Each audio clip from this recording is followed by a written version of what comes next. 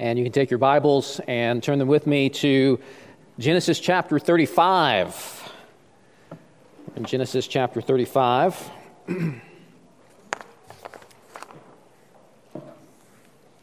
And if you're visiting here, I'm really glad that you're here. Just know that you've picked a doozy of a day to come, because we'll be reading into Genesis 36, which is a very long genealogy. But the good thing is that if you can handle this, you can handle just about anything that we throw here at you at Harbin's Church. If I can be really honest and candid with you, I'd like to make a confession, and we'll see if you still want me to be your pastor after I confess it. There have been times in my life where I've had flashes of moments in my mind and in my heart where I have envied unbelievers. People who are not following the Lord. Perhaps you know the feeling. You look around and there are people who totally disregard God, and yet they seem to be having a great life. Whether that be celebrities, athletes, rich people, people who have political power, people who have influence, they're doing really, really great. And meanwhile, you're trying to honor the Lord, and your life is in shambles. Things are not going well.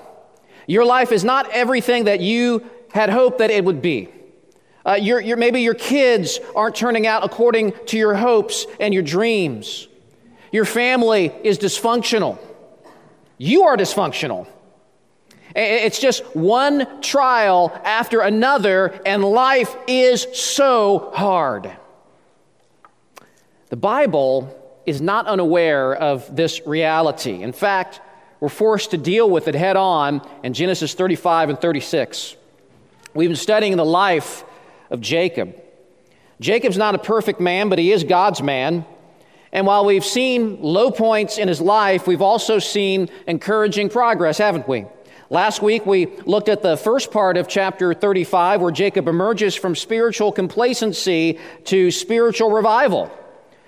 God commands Jacob to follow through on a vow that he made many years ago, but he sinfully put it off. He was supposed to go to Bethel and worship God there and wholeheartedly devote himself to the Lord. And this time, Jacob immediately obeys. What's more, Jacob finally exercises godly spiritual leadership in his home as he urges his household to get rid of their pagan idols and to commit themselves to God. And God affirms the changes in Jacob's life and reminds him of his new name Israel, which speaks of one who prevails in life, not through his own strength, but through his weakness as he relies on God's strength through faith. God tells Jacob, I'm going to bless you, and you're going to become a great nation. Even kings are going to come from you. And God affirms to him that great promise that through you, Jacob, I'm going to bless the entire world. If the phrase, God loves you and has a wonderful plan for your life, is true for anyone, it's for Jacob. And so what does that mean? What does that mean for Jacob's life moving forward? That things get easier? No. Instead, Jacob is about to face some very difficult and very painful moments. We're going to consider Jacob's trials. But we're also going to check in with Jacob's brother Esau, who, unlike Jacob, has spent his entire life despising the things of God. We're going to see how his life is going compared to Jacob's. My prayer is that the Lord is going to speak to you through the Scriptures this morning in such a way that even as you struggle through the afflictions of life, you will be able to do so with great hope, being strengthened and comforted by His Word. So as we prepare to hear from God, please stand with me now out of honor and reverence for the reading of the words of our God. Genesis chapter 35, and we're going to start at verse 16. And then we're going to read into chapter 36, which is this very long genealogy. It's the genealogy of Esau. These parts of the Bible can be very difficult to read, lots of names. And it's easy for your eyes to glaze over as you're reading through that. I'm going to challenge you not to do that, but instead I want you to think about what you're reading and ask yourself some questions. What are some couple things that stick out in this genealogy? Ask yourself, why is this here? Because this is the Word of God. And think about and ponder, where does this fit in the context of the book of Genesis and in the context of the larger Bible story? So we're going to read through 36, and then we're going to read just the first couple of verses of 37. So it's a longer scripture reading, but I trust you'll hang with me. Genesis 35, starting at verse 16. Hear the word of the Lord. Then they journeyed from Bethel. When they were still some distance from Ephrath, Rachel went into labor, and she had hard labor. And when her labor was at its hardest, the midwife said to her, "Do not fear, for you have another son." And as her soul was departing, for she was dying, she called his name Benoni, but his father called him Benjamin. So Rachel died, and she was buried on the way to Ephrath, that is Bethlehem. And Jacob set up a pillar over her tomb. It is the pillar of Rachel's tomb, which is there to this day. Israel journeyed on and pitched his tent towards the Tower of Eder. While Israel lived in that land, Reuben went and lay with Bilhah, his father's concubine, and Israel heard of it. Now, the sons of Jacob were 12. The sons of Leah, Reuben, Jacob's firstborn, Simeon, Levi, Judah, Issachar, and Zebulun. The sons of Rachel, Joseph and Benjamin. The sons of Bilhah, Rachel's servant, Dan and Naphtali. The sons of Zilpah, Leah's servant, Gad and Asher. These were the sons of Jacob who were born to him in Padan Aram. And Jacob came to his father Isaac at Mamre at Kiriath Arba, that is Hebron, where Abraham and Isaac had sojourned. Now the days of Isaac were 180 years. And Isaac breathed his last, and he died and was gathered to his people, old and full of days. And his sons Esau and Jacob buried him. These are the generations of Esau, that is, Edom. Esau took his wives from the Canaanites, Adah, the daughter of Elon the Hittite, Aholibamah, the daughter of Anah, the daughter of Zebeon the Hivite, and Basemath, Ishmael's daughter, the sister of Nebaioth. And Adah bore to Esau Eliphaz, Basemath bore Reuel, and Aholibamah bore Jeush, Jalam, and Korah. These are the sons of Esau who were born to him in the land of Canaan. Then Esau took his wives, his sons, his daughters, and all the members of his household, his livestock, all his beasts, and all his property that he'd acquired in the land of Canaan. He went into a land away from his brother Jacob, for their possessions were too great for them to dwell together.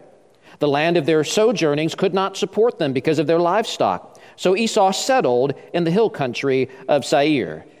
Esau is Edom. These are the generations of Esau, the father of the Edomites in the hill country of Seir. These are the names of Esau's sons: Eliphaz, the son of Adah, the wife of Esau; Reuel, the son of Basemath, the wife of Esau. The sons of Eliphaz were Teman, Omar, Zepho, Gatam, and Kenaz. Timnah was a concubine of Eliphaz, Esau's son. She bore Amalek to Eliphaz. These are the sons of Adah, Esau's wife. These are the sons of Reuel: Nahath, Zerah, Shema, and Mazah.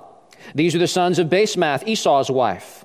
These are the sons of Aholibamah, the daughter of Anah, the daughter of Zebeon, Esau's wife. She bore to Esau Jeush, Jalam, and Korah. These are the chiefs of the sons of Esau. The sons of Eliphaz, the firstborn of Esau. The chiefs: Teman, Omar, Zepho, Kenaz, Korah, Gatam, and Amalek. These are the chiefs of Eliphaz in the land of Edom. These are the sons of Adah. These are the sons of Reuel, Esau's son. The chiefs: Nahath, Zerah, Shema, and Mazah. These are the chiefs of Reuel in the land of Edom. These are the sons of Basemath, Esau's wife. These are the sons of Aholibamah, Esau's wife. The chiefs: Jeush, Jalam, and Korah.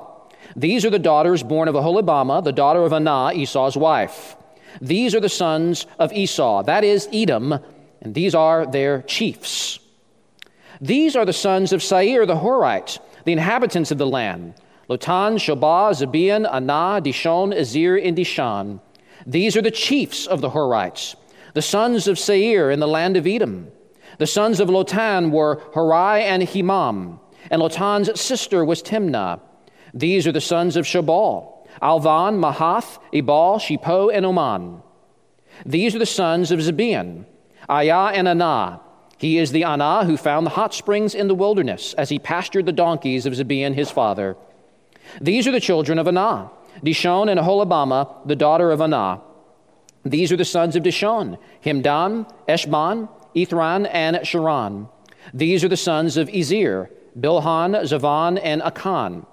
These are the sons of Dishan, Uz, and Aran. These are the chiefs of the Harites, the chiefs Lotan, Shobal, Zibeon, Anah, Dishon, Ezir, Dishan. These are the chiefs of the Harites, chief by chief in the land of Seir.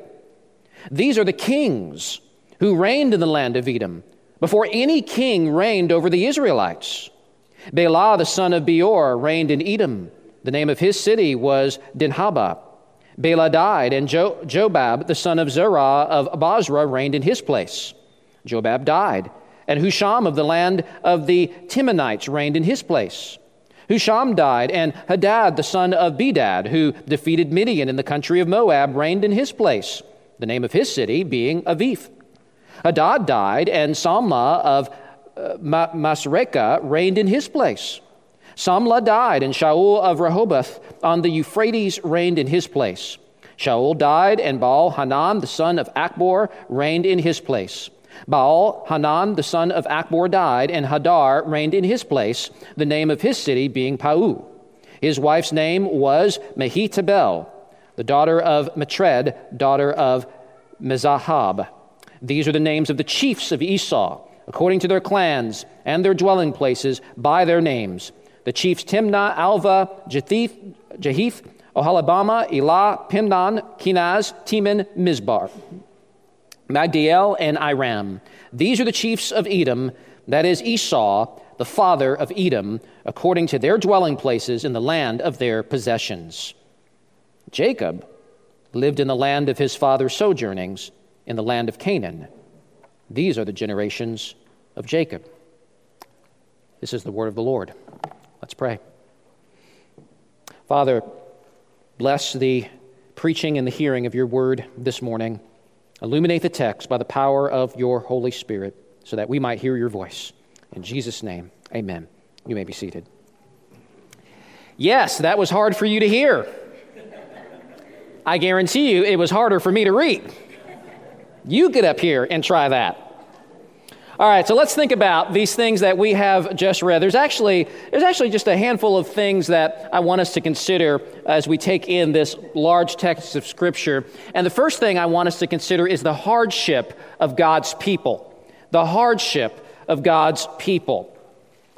And sometimes when Christians tell others that God loves you and has a wonderful plan for your life, the idea is that if you are really experiencing God's love and plan, that things will go well for you in the sense of ease and comfort and increasing prosperity, where relationships are getting better and better, where you can experience your best life now, as one author put it, or as that same author put it elsewhere, every day can be a Friday.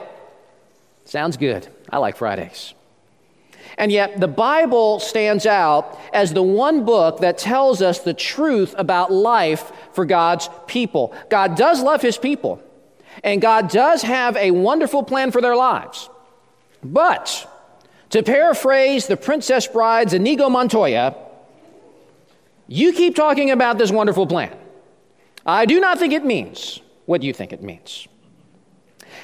After God meets Jacob at Bethel and promises amazing, spectacular blessings to him, laying out his wonderful plan for Jacob, what immediately happens after that? What's the next great event in Jacob's life? Rachel enters into hard labor. Verse 17 says that when her labor was at its hardest, the midwife said to her, "Do not fear, for you have another son." And as her soul was departing, for she was dying, she called his name Ben-Ani. Ben-Ani means son of my sorrow. Rachel is overwhelmed with grief and sorrow, and as she slips into eternity, you can only imagine the sorrow for Jacob. Remember who Rachel is. Rachel is the one who captured Jacob's heart at first sight. He loved her so much that he did slave labor for her father for 14 years. She was the only wife that Jacob really wanted, and she always had a special place in his heart. There's a touching moment later on in Genesis in chapter 48 where Jacob is a very old man, and he's talking to his grown son Joseph, and he interrupts himself, and he says, "As for me, when I came from Padan, to my sorrow, Rachel died in the land of Canaan on the way, and I buried her on the way to Ephrath." Even so many years later, as an old man, Jacob's heart is heavy over the memory of Rachel's passing. And what we see here is that even for God's people, the bitterness of suffering and death is a reality. We live in a fallen and corrupt world, and no one escapes that reality. Now, Jacob barely has time to recover from the blow of losing beloved Rachel when he's struck by more trouble. Verse 22, while Israel lived in that land, Reuben went and lay with Bilhah, his father's concubine. Now, to understand the depth of what is happening here, we need to remember that Jacob had two main wives, Leah and Rachel. And back when those sisters were engaged in bitter rivalry, remember the baby war that we talked about back in chapters 29 and 30? They were competing for status and prominence in the home and for Jacob's love. And they were so desperate for children that they each gave Jacob their maidservant to be secondary wives for Jacob. Rachel gave Jacob Bilhah, Leah gave him Zilpah, and whatever children the servant women bore would belong to their mistresses. It was legal. It was not right. But what happens here is that the seeds are being sown in for family rivalry, a rivalry that rips the home apart. As Jacob plays favorites, not just with his wives, but with his children. Jacob loved Rachel, but not Leah, and therefore Jacob has a special concern for the children of Rachel above Leah's children. In fact, even though Reuben is technically Jacob's firstborn, he's the firstborn through Leah. And Genesis hints that Jacob probably considers Joseph, the firstborn of beloved Rachel, to be his true heir. And it's noteworthy that right after Rachel's death, Reuben lay with Bilhah, Rachel's servant. And what's happening here is not merely sexual sin. It is that, but it's more than that. This is clearly a political move. In the ancient Near East, when one king would conquer another, the victor would take the concubines of the defeated king as a sign of mastery. It is a way of saying that I'm now the one in charge. I'm the one taking over. As a matter of fact, we see this much later on in the book of 2 Samuel when David's son Absalom is in revolt against David, and he takes David's concubine. This is something like what Reuben is doing. He's trying to secure prominence for himself in the home, and he's trying to displace Jacob as the head of the home. It may also be a way of preventing Bilhah from replacing Rachel as the primary matriarch of the family, securing Leah's status, but also securing his own status over Joseph. This is a deep betrayal of his father, and so, again, Jacob has to mourn. He has reason to mourn and grieve deeply. In fact, just like he never forgot about the pain of Rachel's death, he never forgets about the pain of Reuben's betrayal. Years later, on his deathbed, as he's giving the patriarchal prophetic blessings to his son, for Reuben, all he can give is an anti-blessing.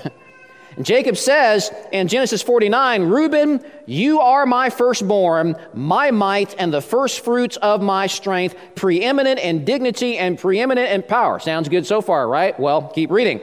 Unstable as water, you shall not have preeminence, because you went up to your father's bed, then you defiled it. He went up to my couch. Now, of course, Jacob himself is not totally innocent. While Reuben is responsible for his own sin, it's not hard to connect the dots where you see Jacob's sins of favoritism and years of poor spiritual leadership coming back on him now. And so, as God's people journey through life, it's not just the sins of others against us that brings us hardship, but also our own. But then there's a third hammer blow. In verse 27, we're told that Jacob came to his father Isaac just in time to see him die. And he has to bury him. Friends, Jacob is a part of God's people. He's not perfect, but he is part of God's people, and he is a man of faith. He is blessed by God. He's trying to follow God. And yet even Jacob, many years later, as an old man, finds himself standing before the Pharaoh of Egypt. Yes, Jacob is in exile again. And as he reflects back on his own life, he says to Pharaoh in Genesis 47, "The days of the years of my sojourning are 130 years. Few and evil have been the days of the years of my life." I love Jacob's candid realness. Few and evil have been the days of my life. He's not like some Christians who just show up at church with a fake smile, acting like every day is a Friday. Every day is not a Friday. Some days are really hard. And some of you know that. You're going through it right now. Difficulty and hardship are actually promised to all of God's people. This isn't just a Jacob thing, it's a Christian thing. Ian Duguid writes that the normal zip code of the church in this present age is not the idealistic but imaginary utopia we often read about in Christian books and magazines. Rather, it is the real world of wreckage and ruins and chaos. That's the church's zip code. It's where we live. You encouraged yet? Visitors are thinking, wow, I picked a great day to come. I'm coming back next week for more. Well, hang with me. As we move into chapter 37, we have what all of you have been waiting for, and that's the genealogy, which leads to my second point, and that's the prosperity of the wicked. So we have the hardship of God's people, now the prosperity of the wicked. Genealogies are always challenging for Bible readers and for preachers. One commentator notes that genealogies do not easily inspire theological reflection. Thank you very much. Well, in Genesis, one purpose for genealogies is comparison and contrast, as the storyline of Genesis follows a motif established early on in the book that there are only two kingdoms. There's only two groups of people in the world: God's people and the serpent's people, the devil's people. Those who love and follow God, and those who reject him and go their own way. And Genesis likes to contrast those groups through genealogies. And so this genealogy of Esau is juxtaposed with the genealogy of Jacob, which begins in chapter 37, which is why when I was doing the scripture reading, I went into 37 verse 2, which says this is the genealogy of Jacob, the generations of Jacob, because I wanted you to see those two things standing against one another. That's what Moses is trying to do here. He's standing these two families against one another, and in doing so, that is meant to inspire theological reflection. When you consider what we already know about Jacob's family, and you combine that with what you see from chapter 37 onward, you'll see that, yes, Israel will become a great nation, but it comes through extreme difficulty. The rivalries and the infighting in Israel's family is going to come to a head in chapter 37 with the betrayal of Joseph by his brothers, followed by continued sin and massive dysfunction. The nation of Israel, in seed form, is a people that are biting and devouring one another and seem on the brink of collapse and self-destruction. On the other hand, you look at Esau's family in Genesis 36, it's really impressive. His people are quickly flourishing. The seed of the serpent seems to be growing and seems more blessed than Jacob's line. And indeed, for Jacob's line, things go from bad to worse, as they will all end up going into exile in Egypt, and eventually their descendants will become slaves there for hundreds of years. What a start for a great nation.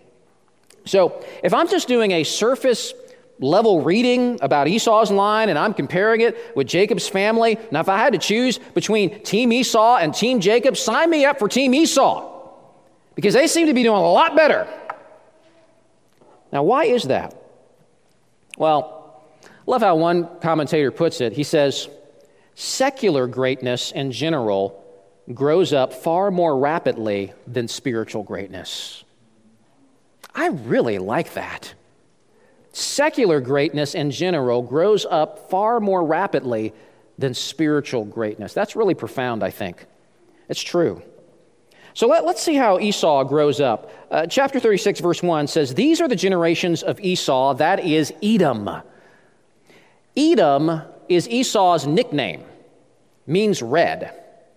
And that name is associated with an event in chapter 25, where Esau, driven by his hunger, desperately wants a bowl of red stuff that Jacob was cooking. And he's so eager to get it that he trades his birthright to Jacob in exchange for the food.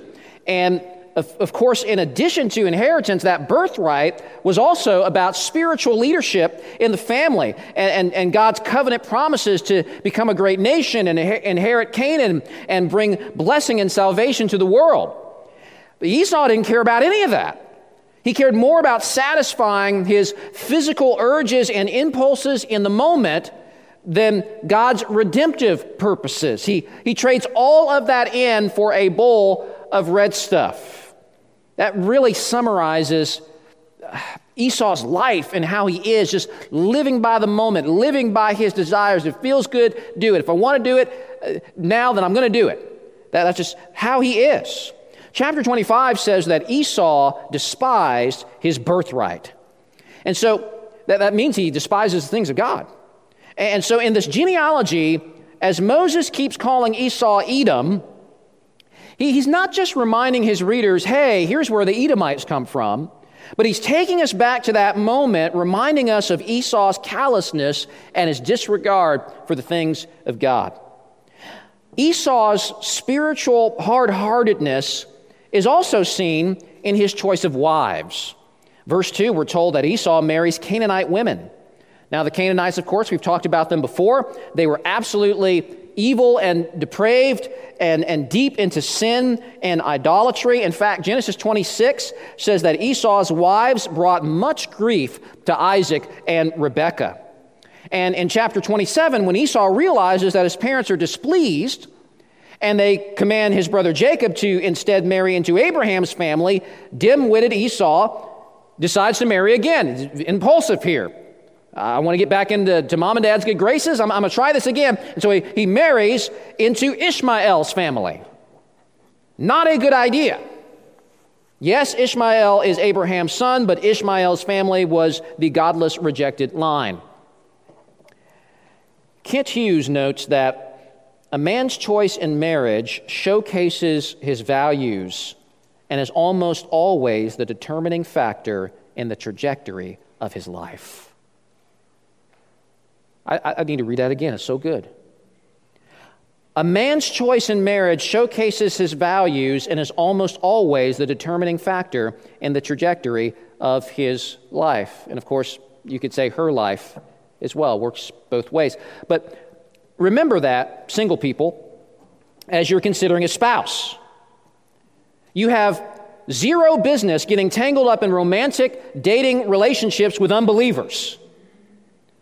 Now, some Christians like to spiritualize dating unbelievers by saying they're evangelizing. They're going to convert that person to Jesus. It's missionary dating.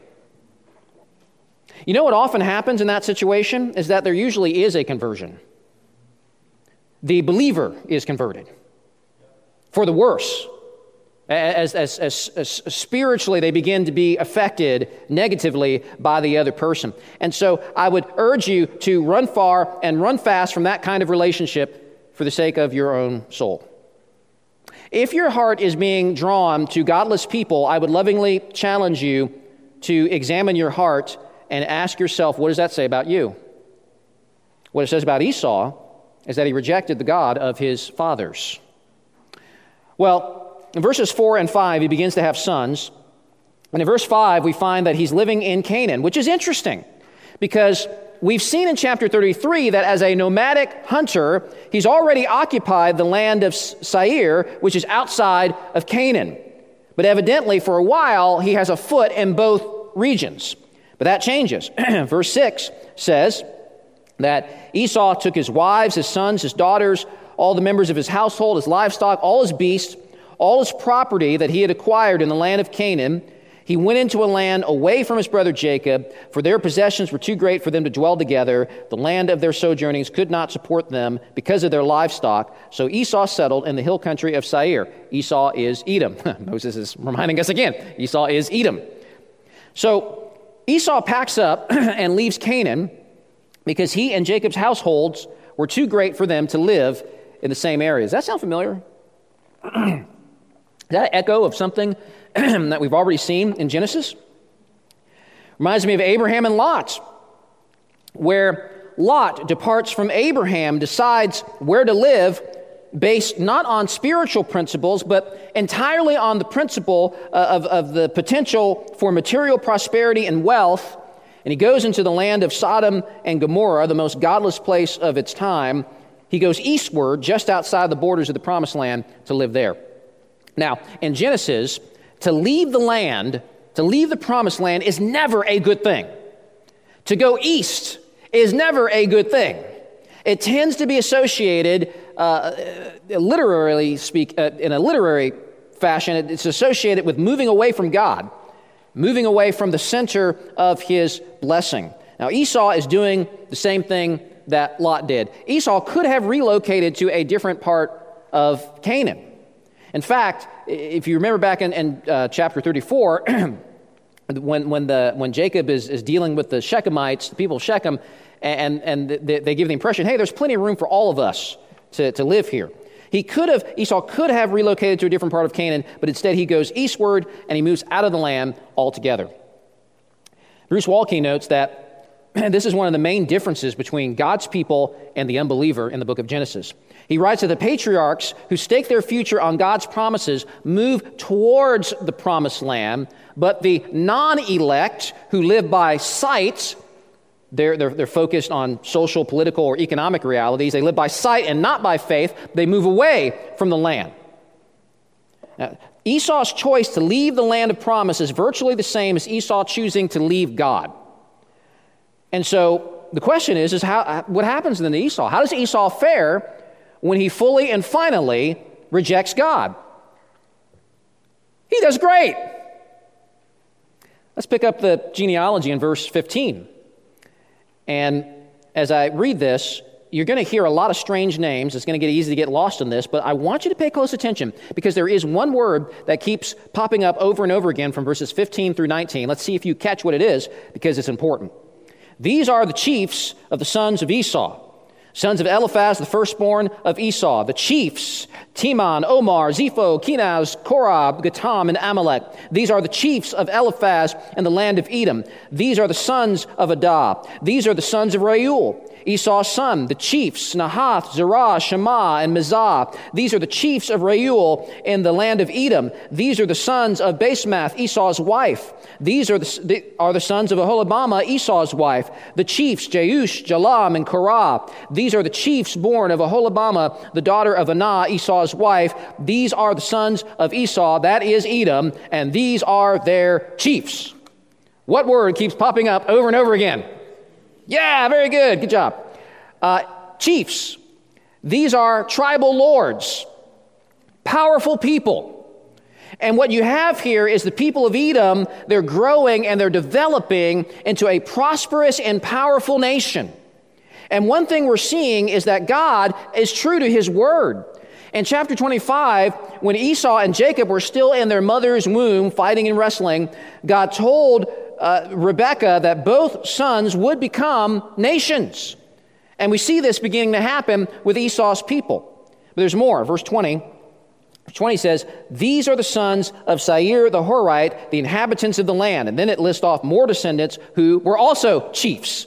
And at the end of verse 30, it says, these are the chiefs of the Horites, chief by chief, in the land of Seir. Now notice, there's a very subtle shift from verse 19 to verse 20.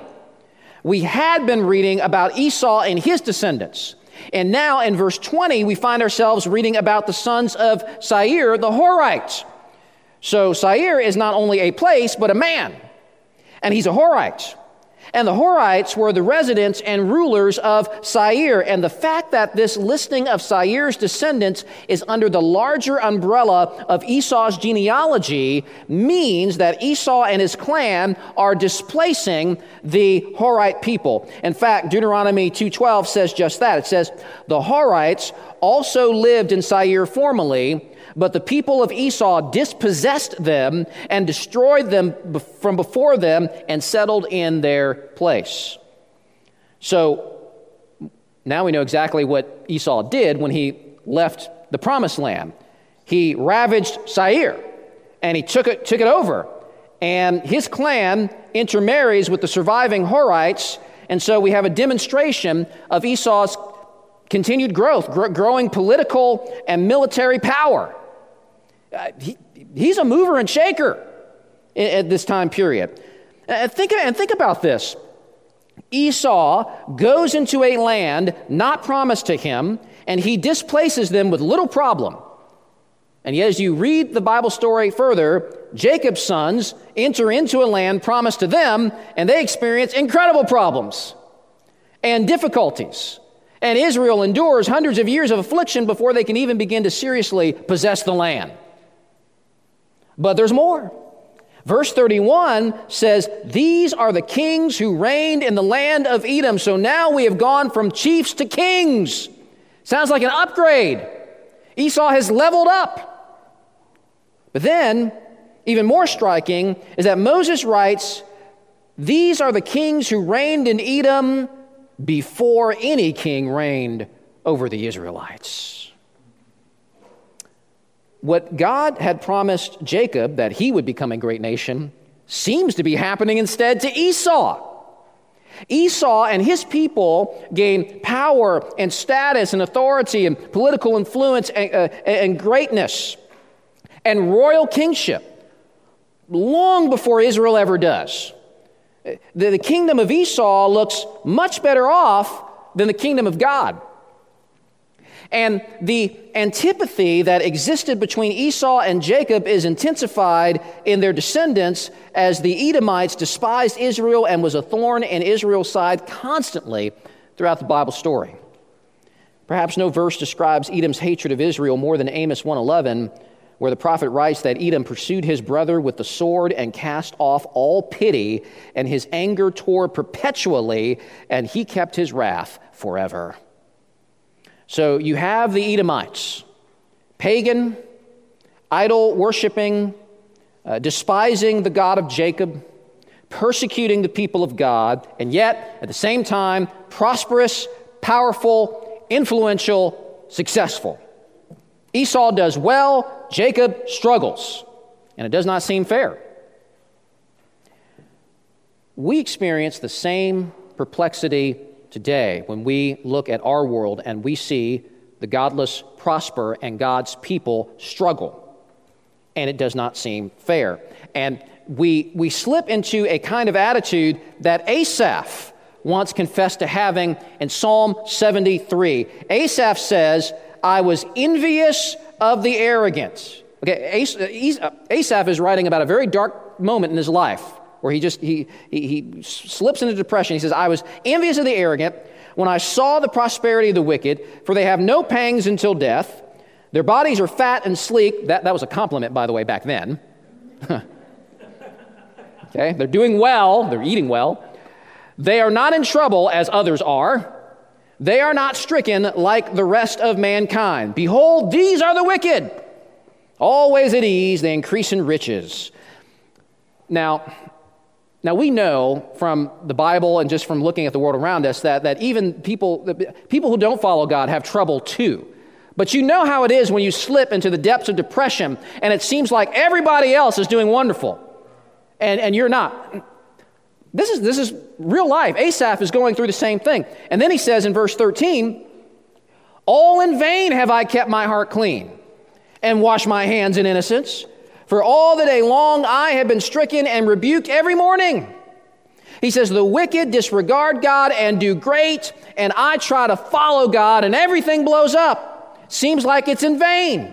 Life's getting worse." You ever felt that way? Come on, I know some of you have. You're afraid to admit it, but you felt that way. I wonder if Jacob felt that way as the years went on. He deals with squabbling sons. He dwells in tents like a visitor to a land that's supposed to be his, but really isn't right now, while Esau enjoys lordship over a land that is undisputably his. Esau seems to enjoy the good life, while Jacob, in his own words, says, "Few and evil have been the days of the years of my life."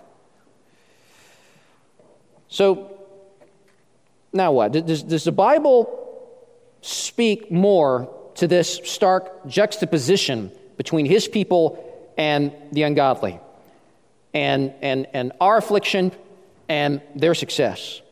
And does the Bible provide some help for us as we struggle through life? And it does, which leads to my final thoughts, where we see glimmers of hope. Glimmers of hope. Believe it or not, there are glimmers of hope in our text today. While there is great sadness in the death of Rachel in chapter 35, the birth of Benjamin brings hope. Rachel names him Benani, son of sorrow. Jacob overrules that. By the way, he's exercising more spiritual leadership. This is the first time, by the way, Jacob actually names one of his kids. The ladies were doing it before that. So Jacob overrules her, and he declares his son's name to be Benjamin, which means son of my right hand. And it's a hopeful name. And Jacob is right to sense hope in the coming of this child, because Benjamin is the final son. Genesis 35:22 says, "Now the sons of Jacob were 12. That is huge.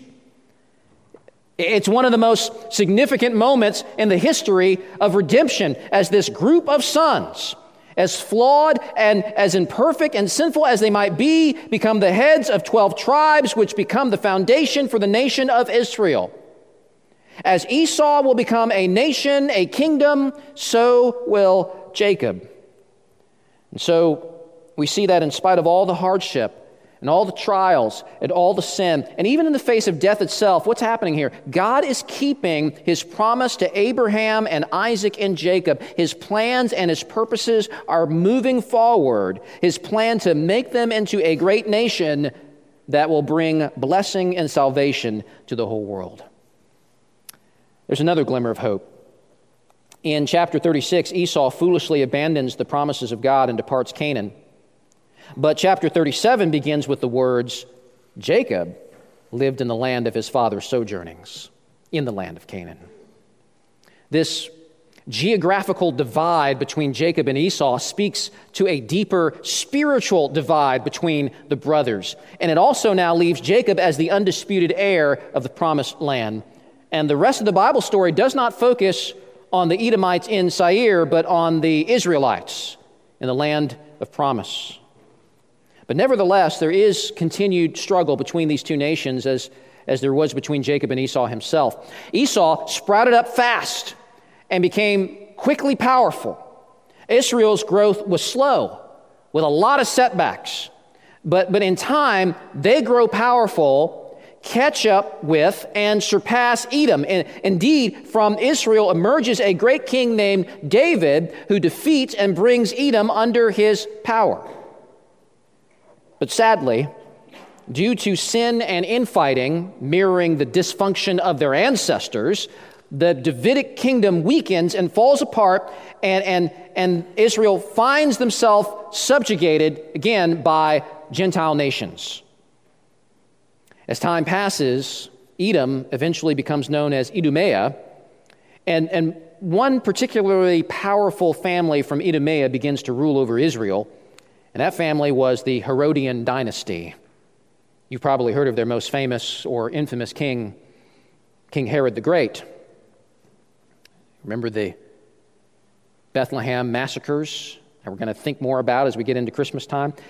Yes, King Herod was an Edomite. And how ironic, he's over Israel. And once again, it seems like the Edomites are doing much better. Israel's royal dynasty has faded. David is long dead. The ruler of Israel is an Edomite. And the relationship between Herod's family with Israel, and in particular with the Christ, whom Herod the Great tried to murder, personifies and climaxes this hostile relationship between Edom and Israel. And yet, in Amos chapter 9, verses 11 and 12, there is a prophecy that looks forward to a day where David's kingly dynasty will be restored and will become a global, will have global dominion. And the nations of the world, the non-Jewish Gentile peoples, will be assimilated into this kingdom and experience the blessings of the kingdom. And Amos mentions one nation in particular that represents the Gentile peoples, and that nation is Edom. Amos looks forward to a day where even the Edomites will be saved and brought into the people of God, not subjugated by force, but their hearts are conquered as God redeems them and brings them into his family. And so when you get to the New Testament, you find an interesting juxtaposition between Herod and Jesus, much like the striking contrast between Jacob and Esau. Herod, the descendant of Esau, is doing very well. He's king over the promised land. He's enjoying massive power and riches, and by worldly standards is on top of the world. And yet he totally disregards God. And then you have Jesus, the descendant of Jacob, the son of God, the rightful king, the heir of David, and the rightful heir to the promises of God, and he's a nobody. Born to a poor teenage girl and carpenter from backwater Nazareth, born under great hardship. He's a king, but he's not born in a palace. He's born among beasts, laid down in an animal's feeding trough. A humiliating situation, humiliating circumstances. But Jesus comes to establish a global kingdom. A kingdom, he says, starts out small, like the smallest of seeds. But in time, it grows to be larger and larger than anything else. Indeed, it fills the earth. And throughout Jesus' ministry, we see glimpses of his global intentions. In Mark chapter 3, at the beginning of his ministry, we're told that a great crowd followed Jesus from Galilee and Judea and Jerusalem and Idumea. When the crowd heard all that he was doing, they came to him. Notice that. Included among Jesus' followers are people from Idumea. The Edomites are coming to Jesus because he came for them. But before Jesus' kingdom can come to full fruition, there must first come even more hardship and trouble for this son of Jacob. The Bible says he was a man of sorrows. He's afflicted and stricken by God. Jesus was God's man more than Jacob ever was. Perfect and pure and sinless. And yet on the cross, he bore the sins of his people, the sins of Jews and Gentiles, even Edomites. And those sins were punished by God in him so that all who believe in him would be saved. And after his death and resurrection, as more and more Gentiles are turning to God, believing in the gospel, and coming into the church, the Jews are perplexed. They're trying to figure out, what in the world are we supposed to think about this? All of these Gentile people coming in. And James, the lead pastor of Jerusalem, the Jerusalem church, he pulls out the book of Amos. This is in Acts 15. He pulls out the book of Amos. He probably has it memorized. And he quotes chapter 9, what I just referred to a moment ago, and he says, what you are seeing now is a fulfillment of that prophecy. The conversion of even Edomites is pointing to a conversion of Gentiles from all the nations. And therefore, the years of hardship of Jacob and the centuries of hardship of God's people throughout the entire Old Testament are the things that leads towards the advent of Christ, who through his own hardship and affliction ushers in worldwide blessing to all who would receive him. While it seems at first the kingdoms of this world have the upper hand, The kingdom of Christ continues to grow as more and more people bend the knee to him and receive his salvation. All of history is moving towards that great day described in Revelation 11:15, where angelic voices from heaven proclaim that the kingdom of the world has become the kingdom of our Lord and of his Christ, and he shall reign forever and ever. It will be a kingdom with no affliction, no suffering, no sorrow, and no death. And all of God's people will be able to enjoy it. But for those who don't receive him, like Esau or Herod, or many people today, maybe even someone in this room here, for those who don't receive Christ, that person's best life is now.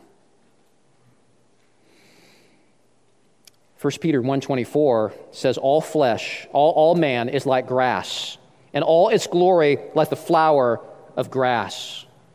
There can be a kind of temporary success and acclaim and power that the godless can enjoy in this age, but it all evaporates quickly. Esau traded in his birthright for a bowl of stew, for wealth and power and influence for a few decades. And then what? Going back to Psalm 73, after Asaph confessed his envy for the wicked, he eventually comes to his senses and he gets his head on straight. And he says, but when I thought how to understand this, it seemed to me a wearisome task until I went into the sanctuary of God. He goes to worship God. That begins to give him a proper framework and a better way for interpreting his experience. And he says, then I discerned their end. Whose end? The end of the people that he was jealous of. He says, truly you set them in slippery places.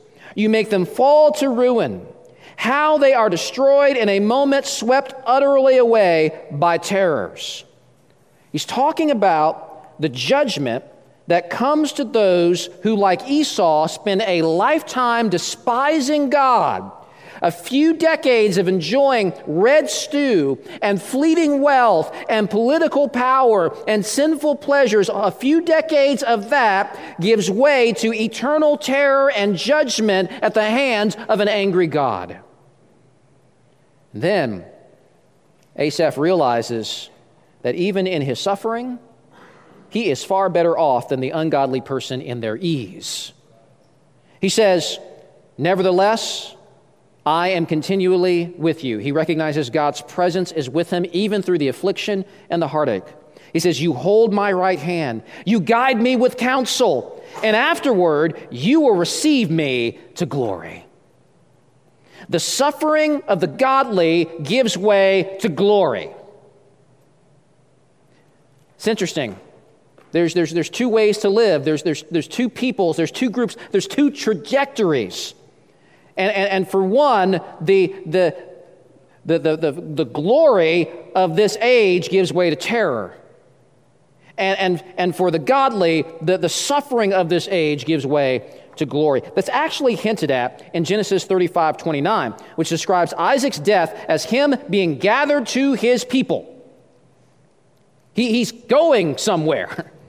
The suffering and affliction of this life are not the final word for God's people. Asaph says that Isaac and those like him are received into glory. The book of Philippians says that for all of God's people, death is merely being absent from the body, but present with the Lord, the one whom the psalmist says in his presence there is fullness of joy, and at his right hand are pleasures forevermore. That's where this is all going. And for Asaph, and I think this is really important, for Asaph, it's not just that he knows that he will have God after his affliction, when his life is over, but he also takes comfort in that he has God even right now in his affliction, and he realizes that that is all he needs. He says in Psalm 73, verse 23 or verse 25, "Whom have I in heaven but you? And there's nothing on earth that I desire besides you. My heart and my flesh may fail, but God is the strength of my heart and my portion forever." Portion. I like that. That's inheritance language. Asaph recognizes that what he has in God in his affliction is superior to anything the ungodly can have in their comfort. What profit a man if he gains the whole world yet loses his own soul? And belief in that having little and possessing God is better than much and not, belief in that was ultimately the thing that kept Jacob and all of the patriarchs moving forward on their spiritual pilgrimage. If they assessed reality by just their physical eyes, surely they would be discouraged. Jacob would look at Esau and all of his success, and then look at his own life and how crummy it is, and all the hardship, and feel as if God has abandoned him. But when Jacob looks with the eyes of faith, then he knows he can see what is really going on. While we are told in Genesis 36 that Esau settled in Seir, Jacob describes his whole life as one of sojourning. Not of settling, but of sojourning. At some point along the way, Jacob comes to realize that the world as it is now is not his final destination, and it is not his true home. As we bring our study on the patriarchs to a close and move on, God willing, to a special Christmas series starting next week, it seems good to me one more time to go back to Hebrews 11, which really sums up the attitude of Abraham and Isaac and Jacob and really should reflect the heart of all of God's people, even you, this morning. Author of Hebrews says, "By faith, Abraham obeyed when he was called to go out to a place that he was to receive as an inheritance. By faith, he went to live in the land of promise, as in a foreign land, living in tents with Isaac and Jacob, heirs with him of the same promise. For he was looking forward to the city that has foundations, whose designer and builder is God. These all died in faith, not having received the things promised, but having seen them and greeted them from afar, and having acknowledged that they were strangers and exiles on the earth. For people who speak thus make it clear that they are seeking a homeland. If they had been thinking of that land from which they had gone out, they would have had an opportunity to return. But as it is, they desire a better country, that is, a heavenly one. Therefore, God is not ashamed to be called their God, for he has prepared for them a city." Brothers and sisters, God has prepared for you a city. The world of wreckage and ruin and chaos may be the church's zip code now, but praise God, it isn't our final destination. And in the meantime, as you wait for the final consummation of all of God's promises for you, know that even now, God is continually with you. He holds your right hand, he guides you with his counsel, and afterwards, he will receive you into glory. God is our portion. He is our strength. He is our inheritance forever. Let's pray. Father, thank you for your word. Thank you for helping us through some difficult and challenging passages. And I pray that you have spoken clearly and we have heard, and that we will continue to hear as we ponder and reflect on the things that we have read about today. Father, I pray for everyone here who struggles under affliction and hardship. And like Asaph, slips into envy of the ungodly, and how awesome everything seems to be going for them and how crummy everything seems to be going for your people. Father, if anyone here is in that attitude, I pray that you would give them comfort and that you would speak to their hearts and that you would remind them of what is really true. I pray that you would remind them of your love for them, and I pray that you would remind them that all of your promises are coming true, and that even now you are working in their lives, and that you are working all things together for their good. Even if it's hard to see right now, through the pain and the confusion. Father, help us to be like the patriarchs of old, recognizing that the land that we're in now, we are just passing through. Something better is coming for us. Let our hope be in that. In Jesus' name, amen.